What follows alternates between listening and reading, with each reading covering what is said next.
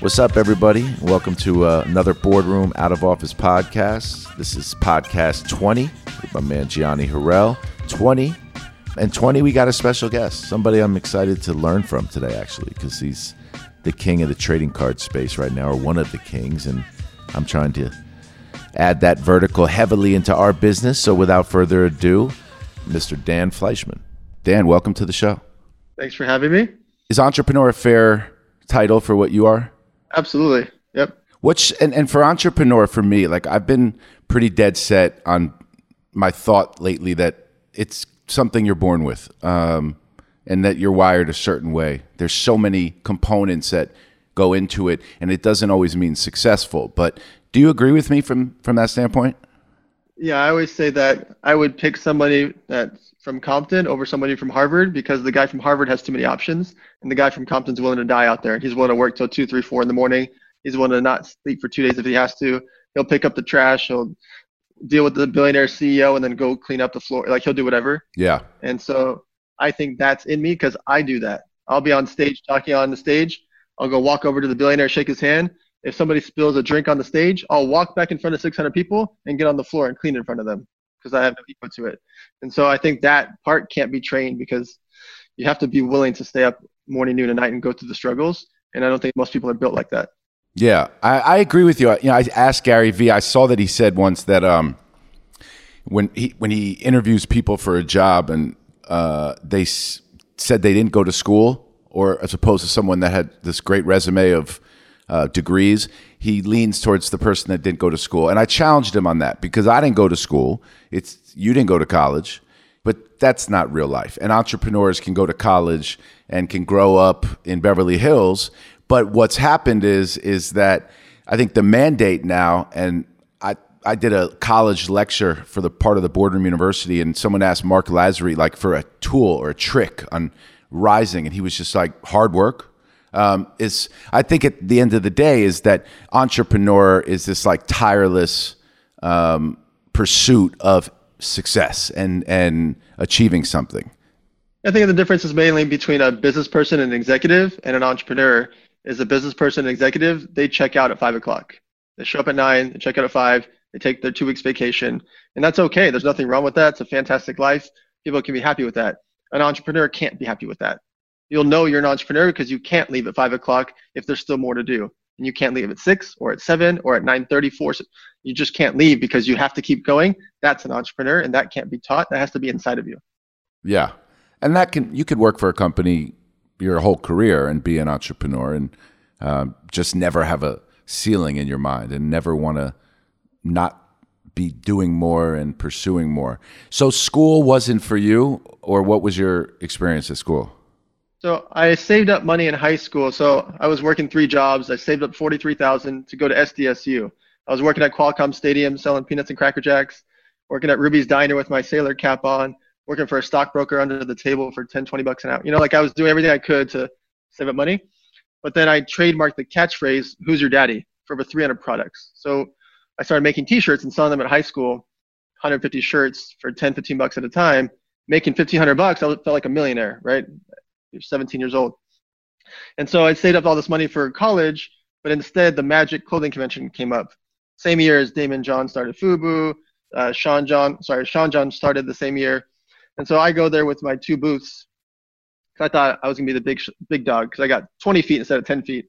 I show up and Sean John is there. Diddy's got a whole walkway, right? He's got the whole block. And on the other side of me is FUBU, and they got the whole walkway. And so I was very humbled in that moment.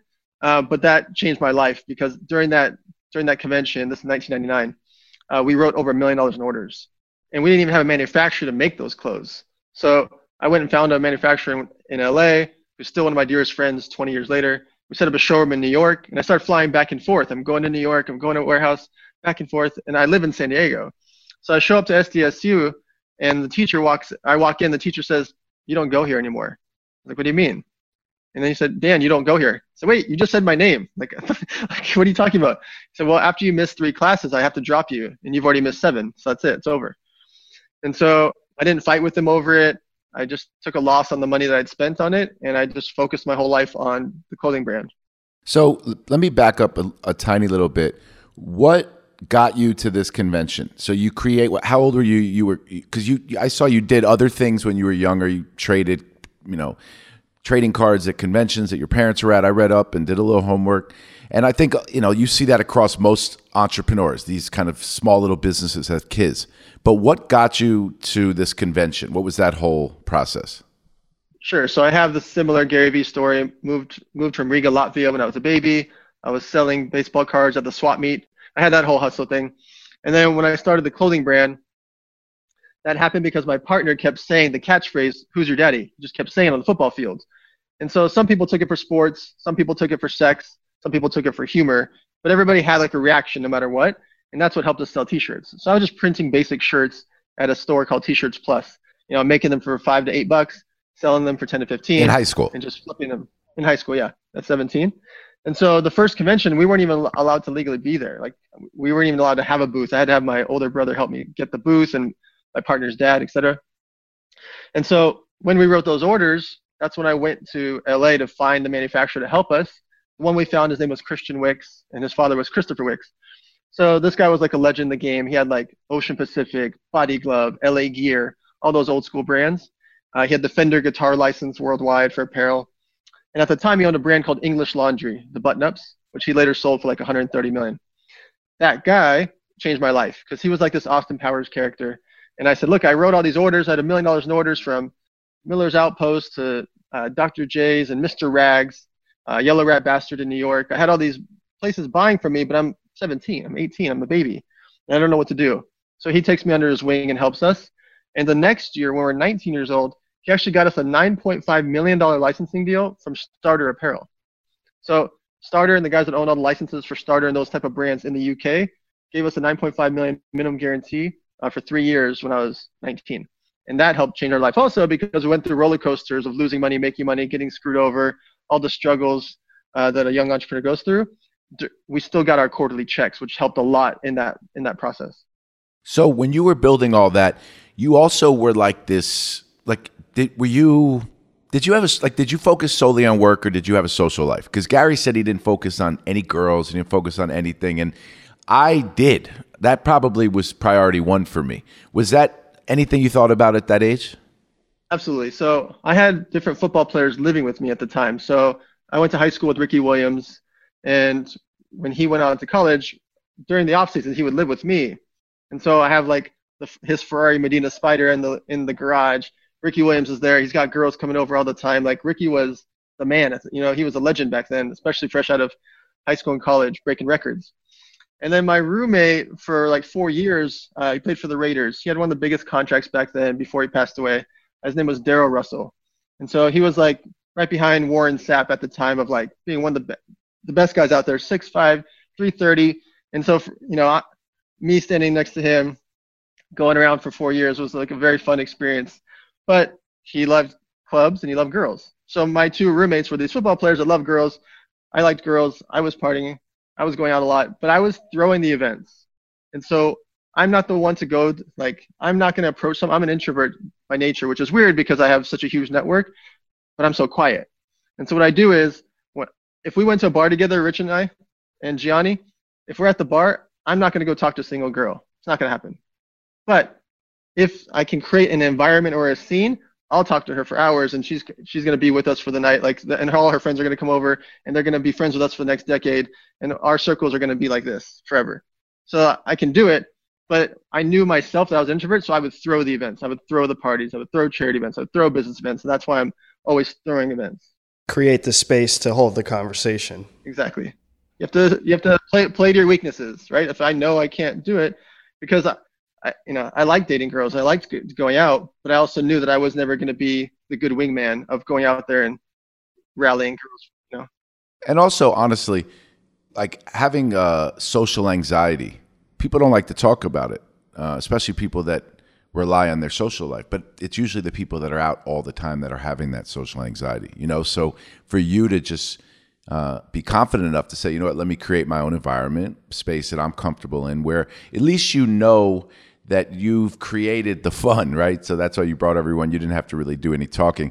I mean, actors, a lot of times, Robert De Niro, you meet them in person, they're very understated, and Kevin Durant's like that. And then they're such big personalities in their profession. I guess it's the same with you, right? When you become Dan Fleischman, the entrepreneur, when you're going and building your network, but when it comes to real life, at times it's harder to have conversation unless you're in a more intimate circle. I think a lot of people feel that. Yeah, I often tell people how to build a network is to be the person throwing the event, because then everybody, first of all, they edify you. They put you on a pedestal because you're throwing the event. Second, they want to introduce who they're with to you because you're the one throwing the event. And so if you were living in Wichita, Kansas, but you throw a real estate event once a month and it's just a local bar or a local restaurant, local hotel, you become the man or the woman in your city because everybody wants to go to your real estate event, even though you got the ballroom for free, you got the drinks sponsored, you spent $600 on the whole thing total. All of a sudden, everybody looks at you like you're the man or the woman in your town, and they're like, hey, this is my friend, he's the CEO, Coldwell Banker.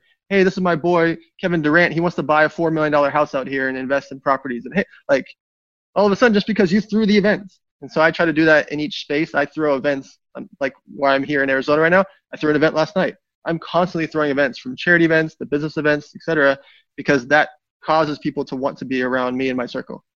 What did Ricky Williams and all them say when you were also winning national championships in what were the games? It was a Pokemon game or something? Magic the Gathering and Pogs. What is that exactly? I don't even know what that is. Pogs was a game that's like a little cardboards, and you have like a harder piece that's what's going to flip it over. And so let's say you and I were playing and Gianni was playing, we'd all put a stack of these Pogs out and we try to flip them over. If I flipped over your Pogs, I won your Pogs. If Gianni flipped over my Pogs, Gianni wins both of our Pogs. And so that game was intense back then. You played for money? We played for Pogs, which is the same as money, because those, it costs you 25 cents, 50 cents. Sometimes you'd pay like $3 or $5 for one of those, a slammer, which would be what would flip the Pogs over. Yeah, it was intense. And you were the national champion? I was, yes, but I was 14 at the time. You got a ring. They actually gave me this big board of Pogs that my mom still has. That was my prize. It was like $5,000 worth of Pogs. That's cool. So tell me that the energy drink, and I saw that you were you had a company that went on the stock exchange. So what was that period of your career? Yep. So the clothing brand evolved. I was working a lot in New York, working with some big name guys, getting licenses from some, we had the Rough Riders license from DMX back then. Again, this is almost 20 years ago. We had Kevin Garnett had a brand called OBF, Official Block Family. So we had these different brands there. We had the Sean John underwear license. We had the FUBU ladies license. So we had 4 or 5 brands together, and I was in New York a lot out there. And it evolved into an energy drink. And when I did the energy drink, I knew I needed a lot of capital for it. And I was selling into thousands of department stores with the clothing, but the energy drink was going to be the big name focus. So we decided we were going to go public because we needed a lot of capital. And on April 1st, 2005, I was 23 years old, and I don't really remember the next 4 years because I didn't really sleep. All I did was sell my energy drinks. We had a cranberry pineapple and a green tea. And we had a 0 sugar, 0 carbs, 0 calories. And so what I did was I met with every Budweiser, Coors, Miller, Pepsi distributor. At the same time, I meet with Costco, Walmart, Save-On, Vons, every chain store, gas station, etc. And we got into 55,000 retail stores in America. 23 to 27, I sincerely don't really remember. I just, plane, trains, and automobiles went and got us into stores. I didn't care about anything else. I had a girl at the time for that, like a 6-year period, and I literally don't remember her. I don't remember it. I just sold. That's it. I just sold. And how are you selling? Like, are you cold calling? Are you sending This is pre-social media. Besides MySpace, there was no social media. So I was one of the first energy drinks to sponsor NASCAR. I sponsored the Utah State Fair. I'd send out T-shirts and energy drink cases to every celebrity possible, but they didn't really have social media either. But I was driving to Britney Spears and Kevin Federline's house and leaving it there. I was driving to record labels and dropping off the record labels in the studios and leaving it for all these different music artists. I would go and find where's Lil Wayne at, and I'll show up with 40 cases of drinks. And here's, I sponsored the Lil Wayne concert in Tampa, Florida with a 16-foot yellow can on the stage next to him. I did whatever I could because social media didn't really exist. So I had to plug myself in with every music artist, rapper, athlete, etc. And so the sales were focused on chain stores, but each chain store was your hub. But I would go to car washes, gas stations, liquor stores, grocery stores, everything around them too, to really help support the sales in that local town. And I wrapped vehicles. I wrapped 93 vehicles. So I wrapped 93 Hummers and semi trucks all over the country. And those were kind of the big staple in a city. So if Budweiser was my distributor, Budweiser would give me 2 to 4 trucks and take the Budweiser off and wrap it with my energy drink instead. And so they drive day and night through the city. You can't miss that, big bright yellow "Who's your daddy" on the side of a truck. It's a crazy saying. So that's how I built it. I just blood, sweat, and tears. So you were funding that company at the time, the energy drink, just with the money you were making from the clothing line and from the trademark licensing. You didn't have institutional funding or anything, and then you built it big enough to take it. On what stock exchange did it come out on? It was on the OTC board, but we were a fully reporting company, so we weren't a pink sheet. Like most people that go on the OTC boards, they're not fully reporting companies. Is the nice way to put it. We were a fully reporting company for half a decade, the whole time I was there. So we stayed at like a 60 million, 150 million market cap most of the time, as far as I remember. It seems like, when you're dropping off all that product to, I don't want to call them influencers, but the people that, in your circle, Britney Spears, Kevin Federline, whatsoever, I feel like you got those clients through the events that you were throwing earlier. Am I correct? Yes. So I would sponsor award show gifting suites. I would sponsor athletic events. I would sponsor charity events. And then I would throw all the same things as well. I would throw charity events, throw business events, throw sporting events. And so if I'm throwing the local charity basketball event and a few NBA players show up and they bring people, I started to build my network in that sense.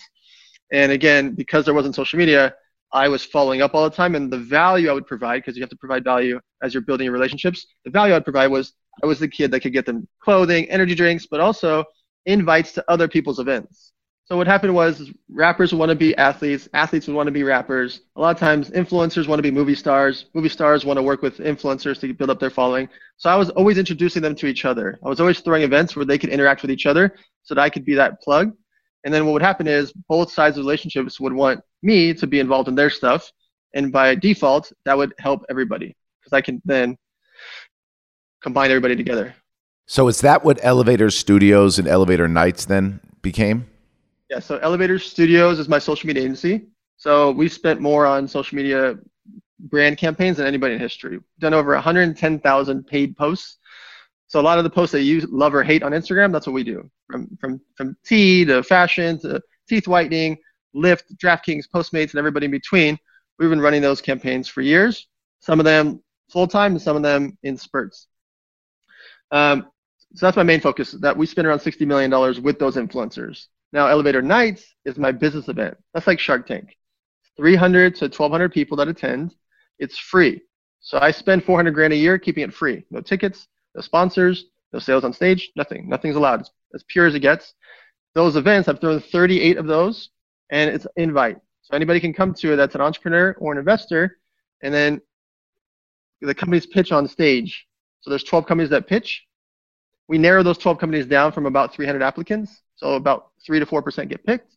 And then from there, about half of them have been funded. So out of 38 events, 12 companies per event, that's about 600 companies.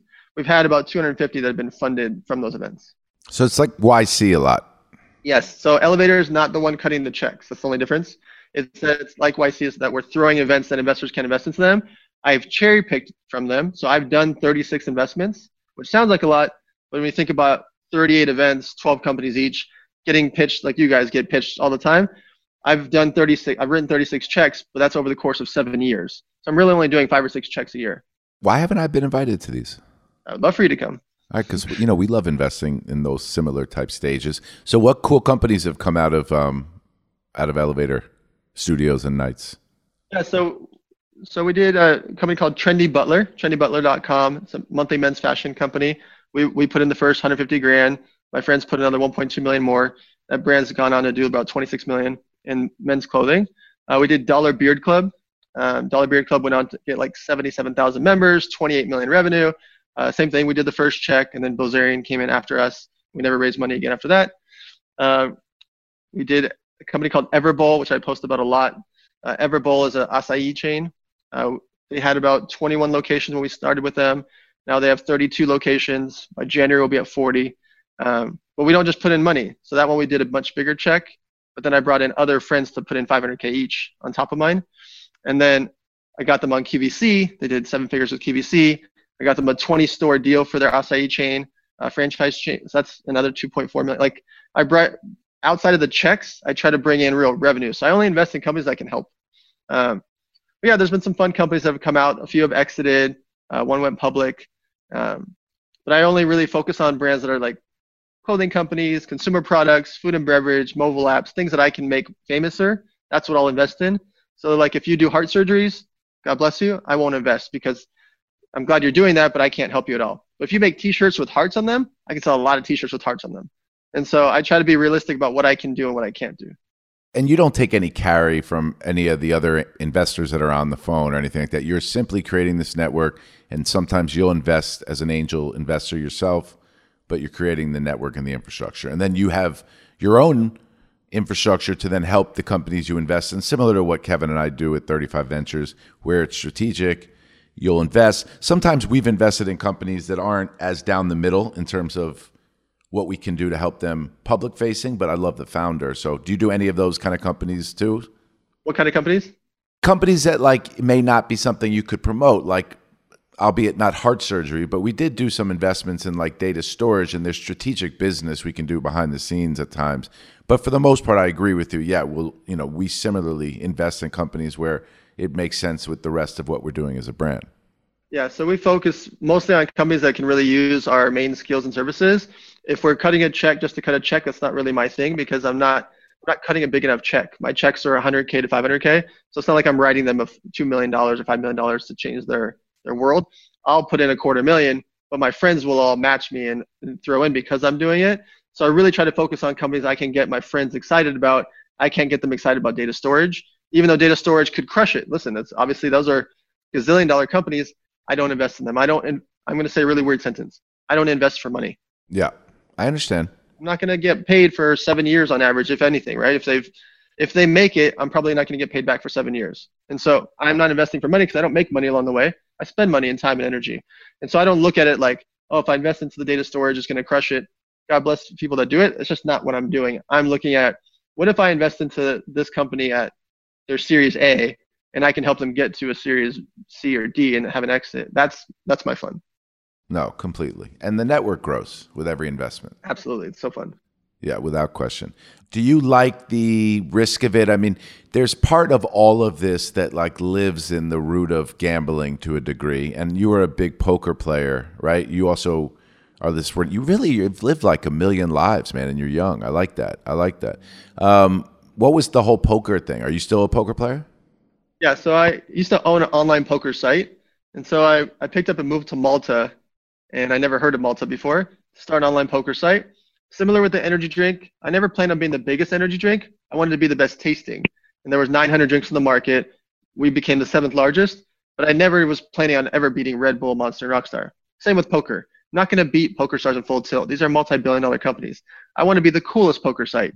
So I signed Dan Bilzerian, DJ Steve Aoki, Playboy Playmates, the young poker pros, and I tried to become this creative marketing by getting all these characters right when social media was starting. This is 2008, 9, 10, when Twitter, Facebook, things are popping up.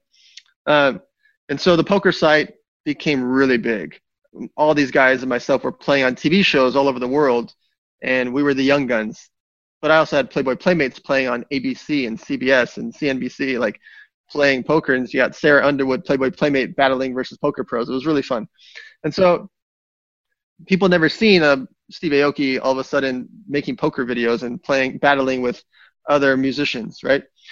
So from there, that became super, super big. And then all of a sudden, that became my biggest failure of all time because online poker got shut down in America.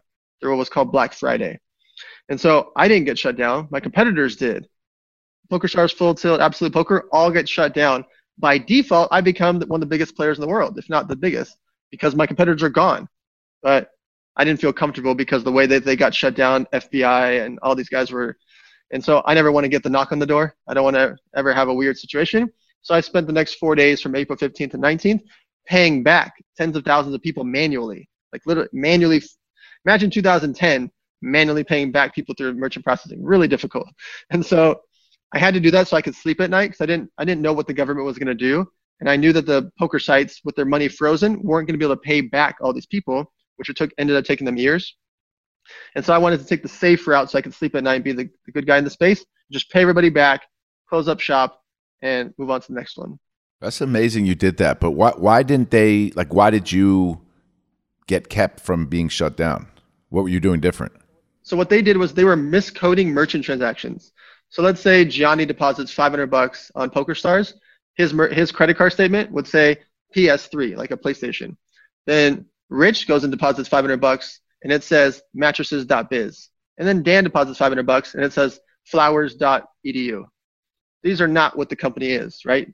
Mine was Victory Poker, and it was from Wells Fargo, and I had KPMG accounting, and that was it. And I had one bank account. And so these guys had bank accounts in 16 different countries and miscoding transactions and et cetera, et cetera, et cetera. So I didn't get in trouble because I didn't do what they were doing, which was miscoding merchant transactions. So how much money did you have to pay everybody back? Millions and millions and millions of dollars. Did it crush you personally? Yes, emotionally, mentally, personally. It was the worst moment because my company was worth $65 million at the time. I was April 19th. I literally had booked flights for all the Playboy Playmates, all the models, photographers, videographers. We were all flying to Costa Rica. I spent $63,000 on the tickets that were non-refundable because why do I need non-refundable? Like, why would I ever get refundable tickets? We're going for sure, right? And so I booked this resort, had everybody flying in from all over the planet. And instead, I spent the next 4 days paying everybody back. And so, yeah, but I also say this, that was the best thing that ever happened to me for the rest of my life, because now that's the moment I realized I can never have all my eggs in one basket again. That's when I became a consultant for different casinos, land-based casinos, a consultant for Morgan Stanley, and I started angel investing, and I started my social media agency. So all of a sudden I have income from 3 different things, and it changed who I was as a personal brand. And so that terrible moment became the best moment. Yeah. No, that's like that make or break inflection point where it could have been Rap City for you, or sure. If you were a real one like you are, you rolled up your sleeves and handled it. Did you so you had the poker business was the evolution of everything you had done to that point. So there was nothing else. When you went down, you were then building back up. Did you have money still, or were you kind of like shit was getting tough? I still had money, but it was a different planet of money. All of a sudden I went from owning the majority shareholder of a company doing millions and millions of dollars a month, just living in Malta with only 5 employees, so I had very little overhead. I had a great situation. So all of a sudden, shut it down, pay everybody back, lick your wounds, and start over. So it was the best time because those 4 land-based casinos, I mean, they paid me a lot to consult for them. And then a big credit card company brought me on as consultant. I was like giving me $50,000 a month type retainers by myself with no overhead. And so I was getting that from half a dozen different companies, and I rebuilt really fast. I know, I always thought about that earlier in my career too, when I had like I had a studio and with Mark Ronson and was managing him and doing some music stuff, but wanted to branch out and bring in more revenue, which resulted in these consulting checks. And I always thought to myself, like, how far I could have scaled that. You know, some people do have like these very simple one-person operations and just cake out, but that's not. People like us that want to build, create, serve something, and see like results and feel good about people liking what you make. You can't do that with consulting checks and stuff. No, I did that for a year and a half or so, and then I started the social media agency, and that was it. That was my whole focus. So how old were you when that happened? That kind of shift. 2010. So I was 29, 30. You had a family at that point? No, I got married 2 years ago, but I don't have children yet. Oh, nice. Hopefully soon.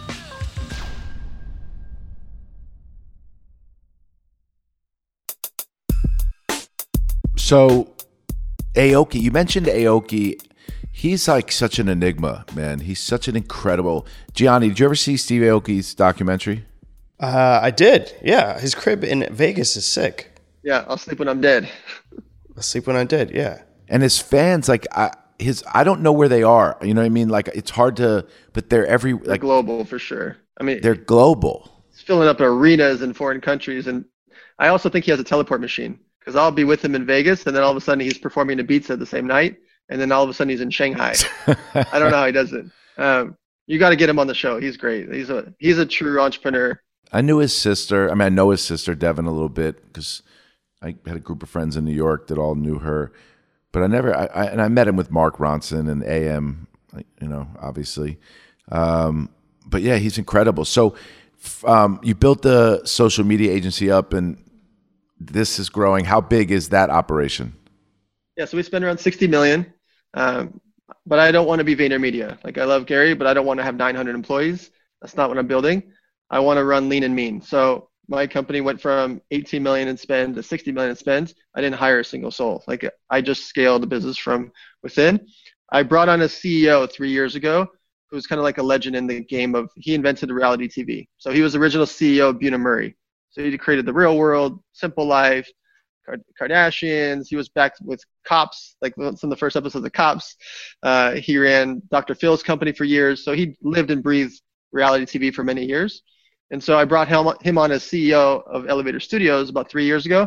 That's when my life changed. His name is Joey Carson. Joey came in and took over for me. And that really changed the evolution of the business, where I became a very active investor, very active personal brand, very active doing all these other projects because my day-to-day company was being run by Joey. So the company's still operating now. And you pay, so part of your cost out is you actually identifying influencers globally and paying them, and then finding products, combining the two, and you're creating campaigns around these influencers, et cetera, right? So brands give us the budget. So let's say you want to have, let's say Kylie Jenner and Kim, and they're posting Fashion Nova or Fit Tea or teeth whitening kits. That was me. When the girls were posting about Lyft and Postmates, that was me. But if you want to have 75 micro influencers with 46,000 followers each, that's me too. And so I'm doing celebrities, I'm doing music artists, athletes, but I'm also doing fitness influencer campaigns, protein campaigns, CBD campaigns, pet campaigns, beverage campaigns. So a beverage company would come to me, here's 100 grand, or here's 500 grand, or here's 2 million.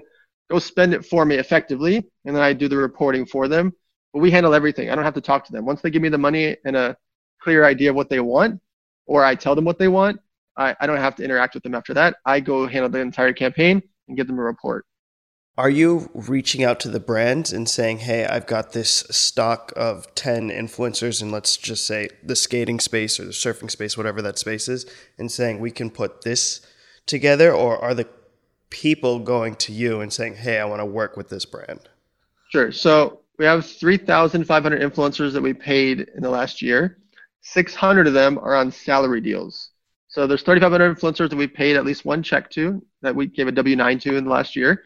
600 of them are on repeat, meaning they've done more than one post or on their monthly salary. Most of the time, the brands are coming to us. I don't have an outbound sales team because social media is not for everybody. And so I'm not doing social media campaigns for a brand that doesn't make sense, because what I do doesn't have the same KPIs as VaynerMedia and other agencies can show them. Meaning, if those sunglasses that Gianni's wearing, if that company gave me a budget, if I go out and pay, let's say that sunglass company gave me 100 grand, I would say, hey, I'm going to get you 50 influencers. They're going to be an average of 2 grand each. That's the 100 grand budget. From there, I'm going to have them all post next Friday. Okay, we're going to do what I call a takeover. We're going to have 50 influencers all post the same day. I'm going to have 10 athletes, 10 in the music space, 10 beauty bloggers, 10 fashion people, and 10 fitness people, right? 10, 10, 10, 10, 10, 10.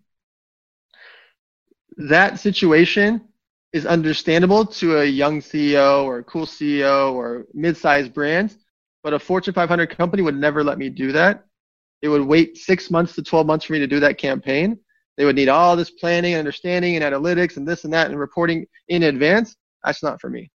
I just don't, I'm not built for that. So I'm not built for Wendy's and McDonald's and Netflix. I've turned down Netflix and McDonald's 6 times. I just can't do it for them because I can't do all the stuff that they want in advance. And I'm not going to wait 6 to 12 months for a campaign because those might be different influencers in 6 months and you might want different people. I'm built for Fashion Nova and Pretty Little Thing and Boohoo and Nasty Gal and the cool sunglass companies, and I'm ready to go right now. Like, you want to do a campaign on this Friday? That's perfect for me. If you want to do a campaign June 2021, I can do it, but call me in May because I'm ready to do it in 2 weeks. And can anyone go to you for, like, do you have any demographic? If I said I wanted the boardroom to get in front of people that are college kids that are interested in sports business? Yes. So we would target influencers that have that type of following. So we're not running paid media. I'm focusing on influencer marketing. So I would go find influencers that have that. So if you think Gary Vee or Tai Lopez has this big college young adult following, then I'm going to go offer Gary and Tai as the example. I'm going to go offer Gary, Tai, Lewis Howes, different podcasters that might have those type of followers. I'll offer them a paid post, or usually I like to do 3 posts minimum so that they'll really get behind something to post about that. That's really cool, man. This makes sense to me. This is really dope. Yeah. And and it makes a lot of sense why you don't work with like McDonald's or some of these other brands, because they want numbers, impressions, all these things, and it's hard to quantify cultural currency. Correct. So most brands, they need it, right? They need their KPIs, they need their metrics, they need to be able to show, okay, Dan had Rich post and Gianni posted, and they have mid-sized followings, okay? They want to see how many clicks went to their website, how much converted to sales that day. That doesn't work like that. If Rich posts 3 times and Gianni posts 3 times, me as a follower, I feel like you actually are part of the brand. You like those headphones or you like those glasses. If Gianni says, hey, buy these glasses, it's not going to go drive 64 sales today, right? But Gianni likes these glasses. He posts today on the podcast. Then in 2 days, he posts again right before he goes to catch. Then he posts again 3 days later when he's out on a date. 3 different times, 3 different situations. And then a 4th post 5 days later, right after the gym. He's leaving the gym, he puts his glasses on and walks out. Okay. He never said buy these glasses. That will crush and destroy the numbers of Gianni saying buy these glasses the first post. Not even close. It was like night and day. But most brands don't feel comfortable with that. They needed to say, use code Gianni for 20% off right this second. Nobody's going to use code Gianni. Right? Anybody wants to buy the glasses, they're not buying it because it's 10 or 20% off. Doesn't happen. Tell every single brand you know. It doesn't. Nobody cares about your 10% off. Okay? They mandate it because they need to track how many glasses did Gianni sell in that one day. They don't realize that Gianni's going to sell those same glasses 3 days from now, 5 days from now, and 3 months from now, because people feel a part of it because Gianni talked about it multiple times. And so that you can't track. Yeah. You can't track cool. So do you give these influencers a little bit of the sauce or the roadmap, or most of them already got the game down? Because what makes up an influencer? Like, you have to have a skill in order to do it. They don't have to have a skill. Okay, well, teach me why. The biggest influencer in the world right now is a 16-year-old girl that has no skill or talent, right? Charli D'Amelio. Charli's got 100 million followers in a year. That's the most staggering, insane thing ever. She has no skill, no talent, doesn't claim to. That's not an influencer. Of course she's an influencer. If Charli tells you to sell those cactuses that are next to you, she will sell more cactuses than anybody in the planet right now. Charli is the mega influencer. I gotta say something though. When someone gets that famous without a skill in the world of reality, which is like social media, reality TV, where really like there's no difference between scripted, non-scripted. It's just you have to have a skill. You have to have a skill to become famous in the world of non-scripted. So putting her aside, a non-celebrity that you would hire, it's not necessarily the biggest following, right? It's literally who you find that's influential and can sell product. So there's different types of influencers. There's niche influencers, meaning a niche influencer is someone that's in the health and fitness space, or they're always cooking. That person will crush it selling cooking related products, may not help you sell headphones, right? A music artist, everybody's following that music producer because he's always making great beats, et cetera, et cetera. When he posts him cooking, can he move units? It's possible, but nowhere near the person that has a much smaller, 1/10 of the following. That person that actually makes cooking videos will crush that person. Those are niche influencers, right? Then there's mass market influencers, meaning they just have 400,000 followers because they're a good looking guy or girl. That's it. They just built up this following. They are still an influencer, but they will move much less units of your cookbook or your headphones because people are following them because they look good, not necessarily because they believe that or care what they wear on their head or what they cook. Now, there are plenty of influencers with 5, 10 million followers that do not move the needle whatsoever. However, they get so many impressions and eyeballs, a lot of brands don't need them to move the needle. They need them to give them eyeballs for cheap. Social media posts are the cheapest cost per thousand. The CPM rate, the cost per thousand rate of an influencer is the smallest of any medium. Okay, so I'll give you some examples. Billboards, TV, radio, average $30 to $40 CPM rate, meaning you're paying $30 to $40 per 1,000 people that see it. So if you want to get 1 million people, you're gonna spend like 30 grand to 1 million people. With social media influencers, you're talking about $1, $2, and $3 CPM rate. So when you're saying 30 and 40 compared to 1, 2, and 3, this isn't a little difference. This isn't like 20 versus 40. We're talking about $2 and $3 versus 30 and $40. And so it's staggering how many eyeballs you can get for your new movie, your new music video, your new song. Like I've done fun campaigns with Tyga and different characters that their song comes out, that's not going to convert to downloads that second, but because I have 50 girls post about a Tyga song, all of a sudden people are like, whoa, why did 50 girls just post about Tyga's song today? And I gave them a very strategic campaign and way to do it, so it felt real. So is this a can't miss solution? Like let me give you a case example, the boardroom, because I dropped the. Do you like that better? It's just boardroom now because it's a brand, it's a platform. Right, you don't want to be the Facebook. No, you're Facebook. No, there you go. I've heard that.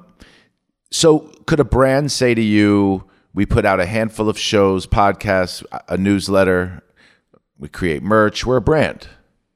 Could they say, hey, okay, influencers help create more of an audience for a brand? Does it work?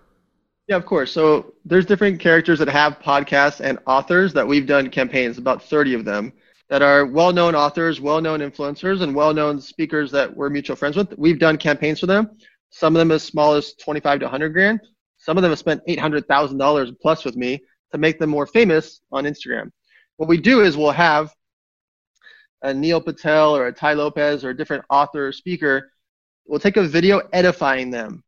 Or we'll make a bunch of influencers hold up a sign about them. So Neil Patel, he's a super nerd. You know, he's got 2 million readers on his blog.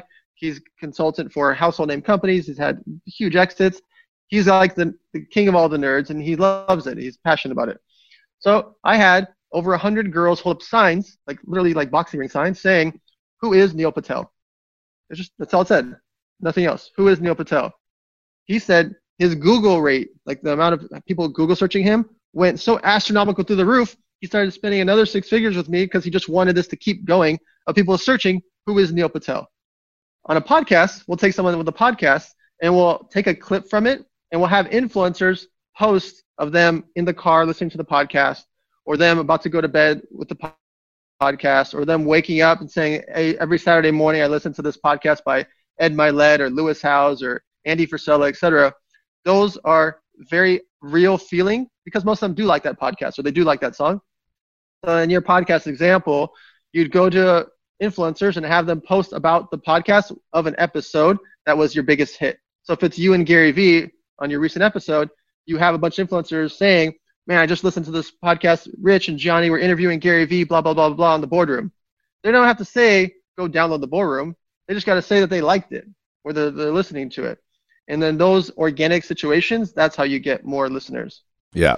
But you got to make a long-term commitment, right? I'm sure you tell your brands or your clients, like, don't do this for a month. I don't do short-term campaigns.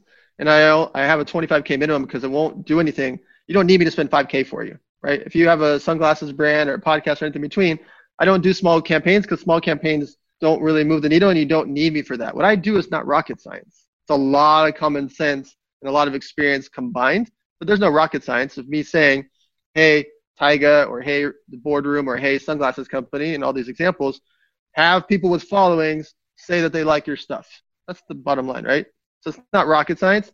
What I do is, how do I make that feel real? Because I've done this 110,000 posts. Like I've done this so many times. I know the words and the emojis and the caption, you know, like the little details. But ultimately, everything I just said was a basic roadmap that you and Johnny and Terrence and Armand, you guys can go do this right now and interact with influencers and tell them to post about your podcast for free or for a small amount of money. Terrence is our producer and editor. I think I might just pay you to make him Instagram famous. Sure, there you go.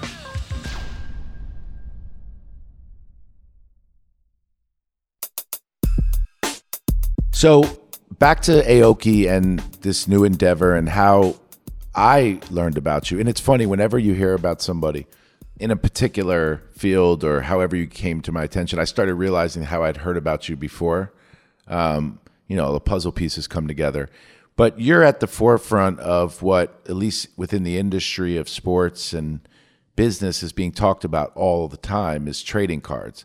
So you started as a kid, but everyone did to some degree, and a lot of people were big collectors, and they collected the wrong things. I have a friend who has an attic of baseball cards in the 80s and 90s, and it has no value. So when did you get back into it, and what's kind of the plan right now for you? Sure. So last year, Gary Vee asked me to come to Chicago to the convention called the National. And so I was already going to go to Chicago. So the time he was there, he was going to be there for the week. So I said, yeah, I'll come by for 3 or 4 hours. I ended up staying for 3 or 4 days.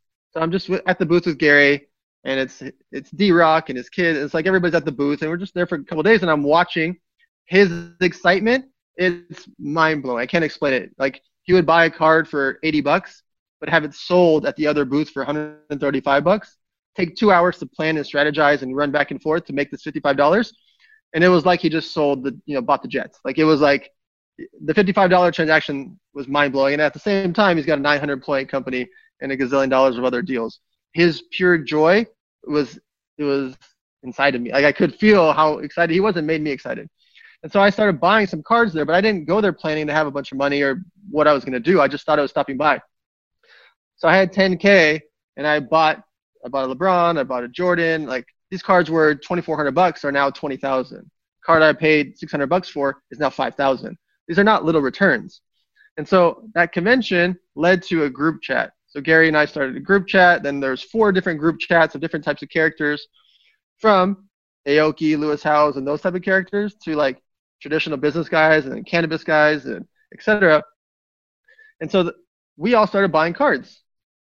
And I started realizing I bought a lot of cards, and then I bought a lot more cards. And then all the guys started buying a lot of cards. And the group chat started all of a sudden having millions of dollars of cards, then over $10 million of cards, and $20 million of cards, because all these business guys just kept buying cards.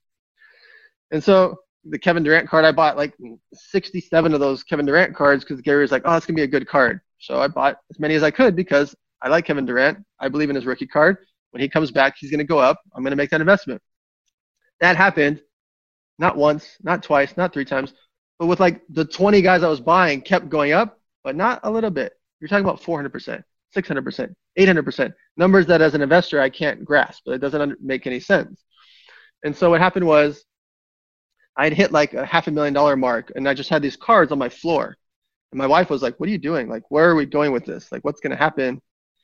And so the next like 3 weeks, it hit $1 million. And then she like sat me down. I said, okay, you can do whatever you want. Obviously, go buy as many cards you want, but like, is there a plan? And I'm showing her like, no, look, honey, like the cards keep going up. Look, I bought it for $2,000. Now it's $4,600. Like, I'm showing her so I can not get in trouble, showing her that it keeps going up.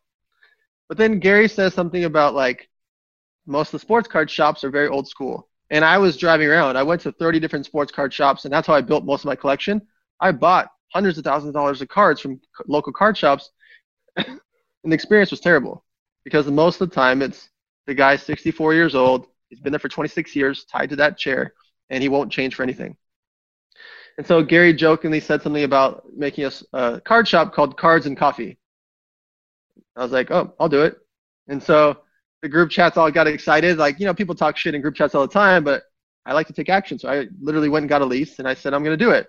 So I actually got a lease at the W Hotel in Hollywood because I have a place there. And my office is a block away. So I was going to put it at the W Hotel and put my acai place next door, and I got this lease. But the W Hotel took way too long. And so DJ Ski says, hey, I got Dash Radio. I got 25,000 square feet. We're closed down for COVID. Why don't you take the front space at Dash, and you can just put your card shop there and just rent for me? I was like, oh, great. And then Steve Aoki is like, wait a minute, can I be involved in this? And so Aoki and DJ Ski became my co-founders, not by accident, but kind of like I didn't need them to. They didn't put any money in. I had a $1.9 million collection at the time once I got everything together. I wasn't raising money. I just, all of a sudden, Aoki and Ski are my co-founders. Like, this is fun. And then the group chats are just rooting me on. I get this place. I open up, and then 7 weeks later, I built out as fast as I could and opened up Cards and Coffee. So Cards and Coffee, are you literally selling coffee and there's other stuff in there, or is it just a card shop? It's just a card shop. So there's actually a sign when you walk in that says, I didn't come for the coffee. I like it. Just like ended up at One Oak. It's the same thing. Yeah, I like it. Come for the coffee. We do giveaway coffee there for free, for fun. And you do live breaking from there how many hours of the day? So that's the coffee breakers. So the coffee breakers, we go live at 11 a.m. each day, and we're usually ending between midnight and 3 in the morning. So I have 6 full-time breakers, so they can split up the shifts. But they're morning, noon, and night. You know, we're on day 74. We've done 1.4 million in sales in 74 days from scratch, from zero. Now we're averaging like 20 to 30,000 a day in revenue, and just really streamlining this process. So we're breaking it from 11 a.m. to 3 a.m. And the goal is the coffee breakers is our main channel, but then we'll do it for sports, for Pokemon, for football, for basketball, for soccer. So they have their each individual channel. So ultimately, ideally, we'd have 4 or 5 channels under the Coffee Breakers type name, but for each sport individually, so we can try to break 10, 20, 30 grand a day per sport. And ultimately, the dream vision is it goes 24/7. And that's because the international market will come into this space. And when that happens, the time zones will play into it. Right now, 11 a.m. to 3 a.m., one main channel. And then we started a second channel recently called the Poke Breakers, where we're breaking Pokemon boxes. Because we were doing like 4 to 6 grand a day of Pokemon. But it gets awkward if Rich likes football and Gianni likes basketball. Neither of you care about Pokemon, right? So when we start breaking Pokemon, you're going to log off and you might not come back. And that's scary to me. And so we're making an individual Pokemon channel because there's a lot of requests for it, but it doesn't make sense for most people watching. Got it. So let me ask some quick fire questions about this business. So Cards and Coffee is the physical retail establishment. Will you be opening more of those? So we will, but there's no rush on that, simply because the card shop itself is not the true revenue generator. The card shop is like our flag in the ground. Out of the 1.4 million in sales, less than 400,000 of that was from the store. So it's almost a 3-to-1, maybe 4-to-1 in sales difference. But the card shop gives us credibility. People feel comfortable sending us their cards for PSA grading, leaving cards on consignment. People leave us $100,000 in cards on consignment. I want to have a safe, nice retail location. I will end up with other locations, but I'm not sure when and why. Got it. So people give you their collections, and then you break their collections. Other people call in, and then what's your economics with them, with the people that have given you their collections? Sure. So when people give us their individual cards, we're selling there and we're keeping 10% on consignment. If people are giving us boxes, we don't really take people's boxes. Most people don't give us boxes. We just buy people's boxes.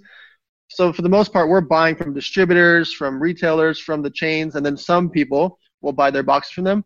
But ultimately, what we're breaking is Prism, Panini, Upper Deck. We're breaking mainstream boxes of the different sports. We're breaking those, but we're buying those from retailers, distributors, and the brands directly. The consignment part is mostly Rich says, hey, I've got 30 extra Kobe cards. I want to sell these and buy more Kevin Durant cards. You'll send me your 30 Kobe's. I'll sell them for you and keep 10% and then send you the money. And the goal is so you'll have multiple channels of breaking happening at some point 24/7, and it'll be verticals of different sports, Pokemon, etc. And it all lives right now on social media and YouTube. Is there a Coffee Breakers kind of like web property or app that you're building out? So for right now, people buy on thecoffeebreakers.com. Then they're doing it through Instagram Live, YouTube Live, and we have one of the largest Facebook groups in the world. So we have, when I say that's for sports, not for all Facebook groups. So we have 47,000 members of the Facebook group, specifically approved people in the sports card space. So it's very active. We have a 78% active rate, which is really crazy for a Facebook page. And so we go live in the Facebook page, we go live on the Instagram page, we go live on the YouTube page. But all of it happens on thecoffeebreakers.com. So people check out through the Coffee Breakers, and they can buy their slots, either personal breaks, team breaks, etc., all on the website. At some point, we may do something that's an app where people can do it interactively through an app. Right now, we're just practicing. We're getting everything ready, getting our systems in place. We're shipping. We're doing same-day shipping, which nobody else is focused on. I want to be like the perfect operation. Most stores and most breakers have 3 employees. We have 18. So I'm really building this to be a full-fledged scalable operation. I'm acting as if I'm doing $2 million a month when I'm still at $600K or $700K a month. Are you raising money or you're funding it? So I will raise some money, but a small rounds. I don't need it. We're very profitable. We have 20 to 40% margins. So when I'm doing 20, 30K a day in revenue, I'm netting 4 to 6K, 7K, 8K a day, separate from the cards themselves, which can be bigger. And I contributed my 1.9 million collection to the game, to the space. And so I have a couple friends that put in some money, just a couple hundred grand each, just to be a part of it with us, that are also active sports card guys. You're mutual friends with some of them. Outside of that, I haven't taken any capital, but I will take some in, only for buying more wax. I don't need any money for the actual business because the business is very profitable now.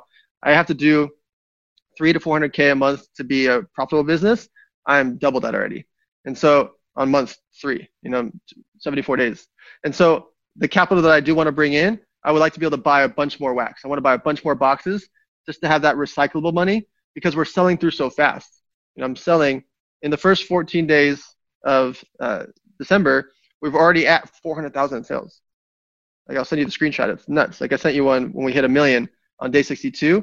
We've done 400,000 since then. See, Gianni, I've been, as I've told you, I'm starting to get into this a little bit, not to the scale of what you're doing, but trying to make it a part of my business. And I think it's hard for people to understand. And it's been the last 2 or 3 months. And now I think, Gianni, you've seen, we've hired people just for this vertical as well. And he's heard me talk about you. This thing has boomed, right? Is this as fast a growing an industry as you've ever been a part of? Yeah, it's mind blowing because the competitors have so many inefficiencies. So my competitors, most of them are just doing it from their apartment. And so it's hard for them to scale when there's just 1, 2, or 3 of them, and they won't go out there and bring on employees to help them scale because they don't want to. They're, I don't want to say too cheap, but they don't understand how to scale and they don't understand that's investing in their business. And so I call it Blockbuster versus Netflix. There's hundreds and hundreds of people that are breakers or hundreds and hundreds of retail stores out there. There's about 280 retail stores. They are all slow in that sense that they won't change and they won't invest in marketing. Like I'm bringing in influencers and different talent to come in there, promote all the time. I'm doing giveaways all the time. They won't do those things. And so because of that, I don't feel like I have like a Barstool Sports to compete with. And by the way, if Barstool Sports starts one or the boardroom starts one, that's fantastic because people don't buy from one breaker, right? People are going to go the same way you go to Vegas. You don't gamble at one casino only. You like to go to multiple casinos. You don't only gamble with DraftKings. Everybody that has a DraftKings account has a FanDuel account.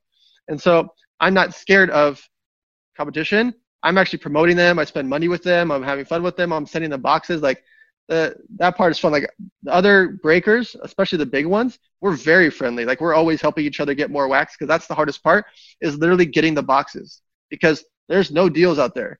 Let me just tell you, there's no discounts because we're all ripping 6 figures a day between 4 or 5 breakers. We're ripping 6 figures a day combined, a day. It's not like there's tens of millions of dollars of boxes of those specific boxes because they only make a few thousand of this or 20,000 of that or 30,000 of that. 20 to 30,000 boxes sounds like a lot. When you start to think about, wait a minute, if all of us are breaking 6 figures a day, that means they're probably breaking 7 figures a day combined. What's going to happen 60 days from now, 90 days from now, 120 days from now, as more and more breakers come in? It's a fascinating space, but there's still a lot of inefficiencies. And for the record, the exciting thing I think for us is we're not going to be doing any breaking. I really think what we're going to do is cover the community and highlight people like yourselves and highlight the new deals that are happening. So I'm excited about how much we can collaborate in that way because, from a content perspective, we just want to tell the stories of the people that are dominating this industry now. So what's the future for Coffee Breakers? What could it evolve into, or is it just the sheer scale of revenue that this could be as a network of streaming? So my true goal is I would like some stores in key markets, but again, those are flags in the ground. If I could be in New York or Vegas, Miami, etc. Ultimately, the Coffee Breakers being a 24/7 channel with multiple channels is the big play. And if it could end up being on TV or an app where people could actually watch internationally and know this is the big thing, like kind of like, Who Wants to Be a Millionaire or any of those type of shows. I think there's a big play that somebody could do in the TV space to have one of those type of shows. Remember that game? What's that one that had like a HQ Trivia? Somebody making either an HQ Trivia or the TV version of HQ Trivia for live breaking, where Kevin Durant's there for the hour and he's the host for the night, and we're actually ripping open boxes from his rookie year, and 100 grand is going to charity for the day. There's a lot of fun things that could happen from that. And do you think it's a bubble? Is there? Well, there is a bubble to it, but the industry, I think, withstands it. But there's got to be a bubble to it to a degree.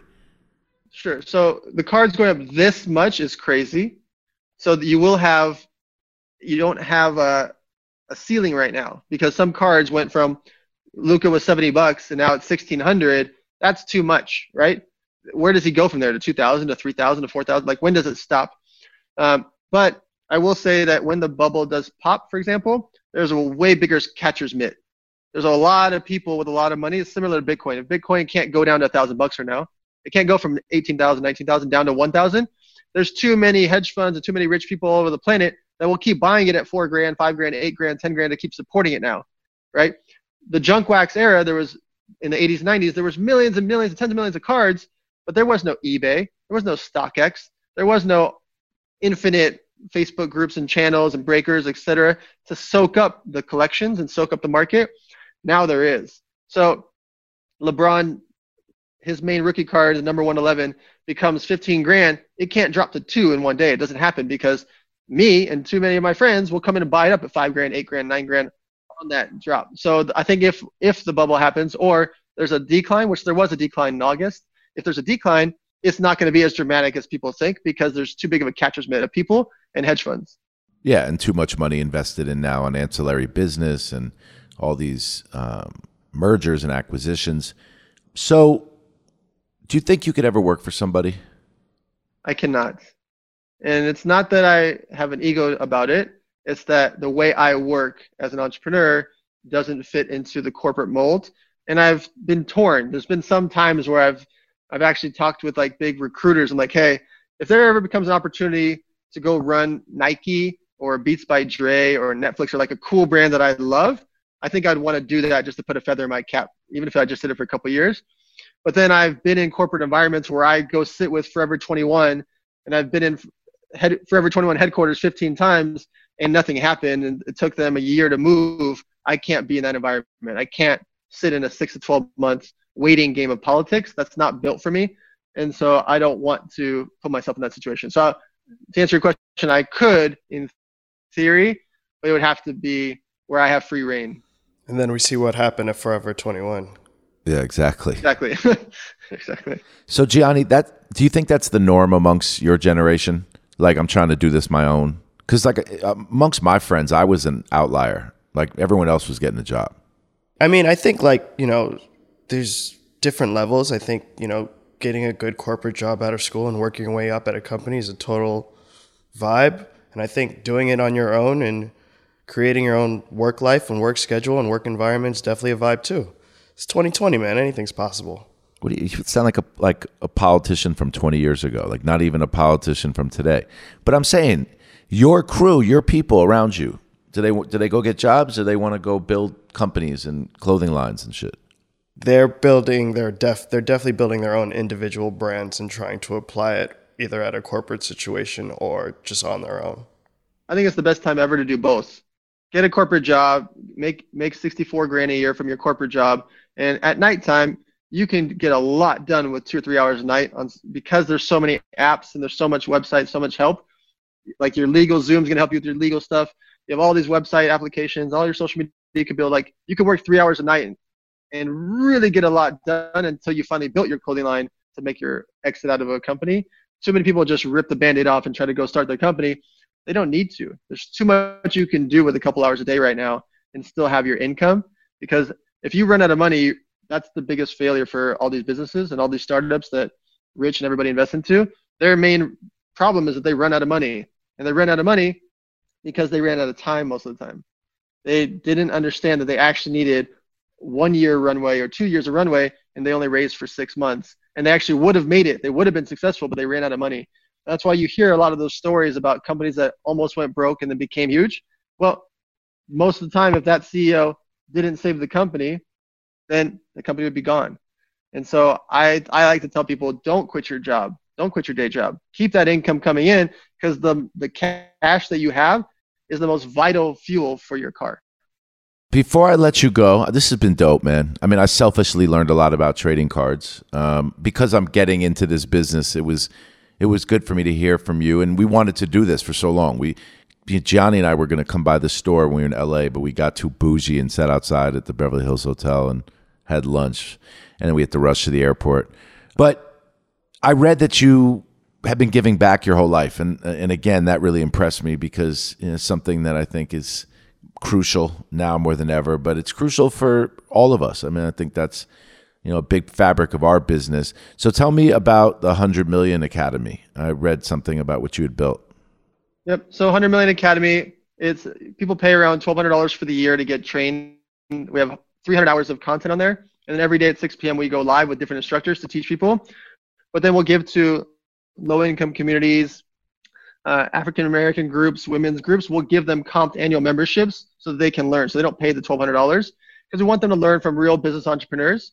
And then I try to incorporate charity events into everything I do. This Sunday, I'm throwing our 6th annual toy drive. We bring in semi-trucks of toys to give out to through Trina's Kids Foundation to 300 families. And then we give all of our extra toys to the city of Watts. On January 11th, we're doing the biggest charity giveaway in sports card history. We're giving away a $150,000 box, the 1986 Fleer Jordan box. We're giving that away, like completely free. There's no entry allowed. And it's with Vegas Dave. So he paid for this $150,000 box. And then we're going to go live and give out 18 packs to 18 different charities. And so hopefully around 3 Jordans will get pulled from that box. Those Jordans are going for $25,000 for a PSA 9. But most recently this week, they went for $202,000 for a PSA 10. So we're hoping by giving away 3 of these charities are going to get like 20 to 100 grand worth of money for getting these Jordans. And so I try to incorporate it, whether it's my sports card shop, giving away 150 grand of, an 86 Fleer box, whether it's my main passion where we're giving out toys to the kids or backpacks to the homeless. I try to incorporate charity events into everything that I do because I want influencers a part of the charity. I want the rappers a part of the charity. I want my friends a part of the charity. I want my entrepreneur business friends a part of the charities.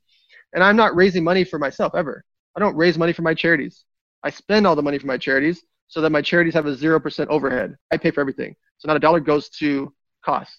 So if I hire staff, I throw events, I rent out warehouses and bring people in, I pay personally for all of it because I want people to replicate me. I don't need you to donate to me or my charity. We're fine. I'm going to keep doing this. I want a Gianni in Miami, Florida to replicate what I'm doing, and he go give out backpacks. He goes and does a toy drive. He knocks me off. Go do his own version, make it bigger and better than mine. And that's why I'm so passionate about charities, why I'm always posting about them, and why I incorporate it into every single business that I do. Well, I knew this was going to be dope. I want to tell you, man, thank you for an inspiring conversation because I find so much motivation in talking to people like you, people that have like this zest for life, that realize that life can be fun, to make your mark when you're here. I assume that everything I'm saying right now resonates with you because I can see it in talking to you, that leaving a legacy, being regarded for your work and filling up the hours in your day with challenges, and it's bigger than money. And that's what I love about this. So I could do this for hours. I appreciate it, man. Let's keep building. And thank you, Dan. Damn. Thanks for having me. This is fun.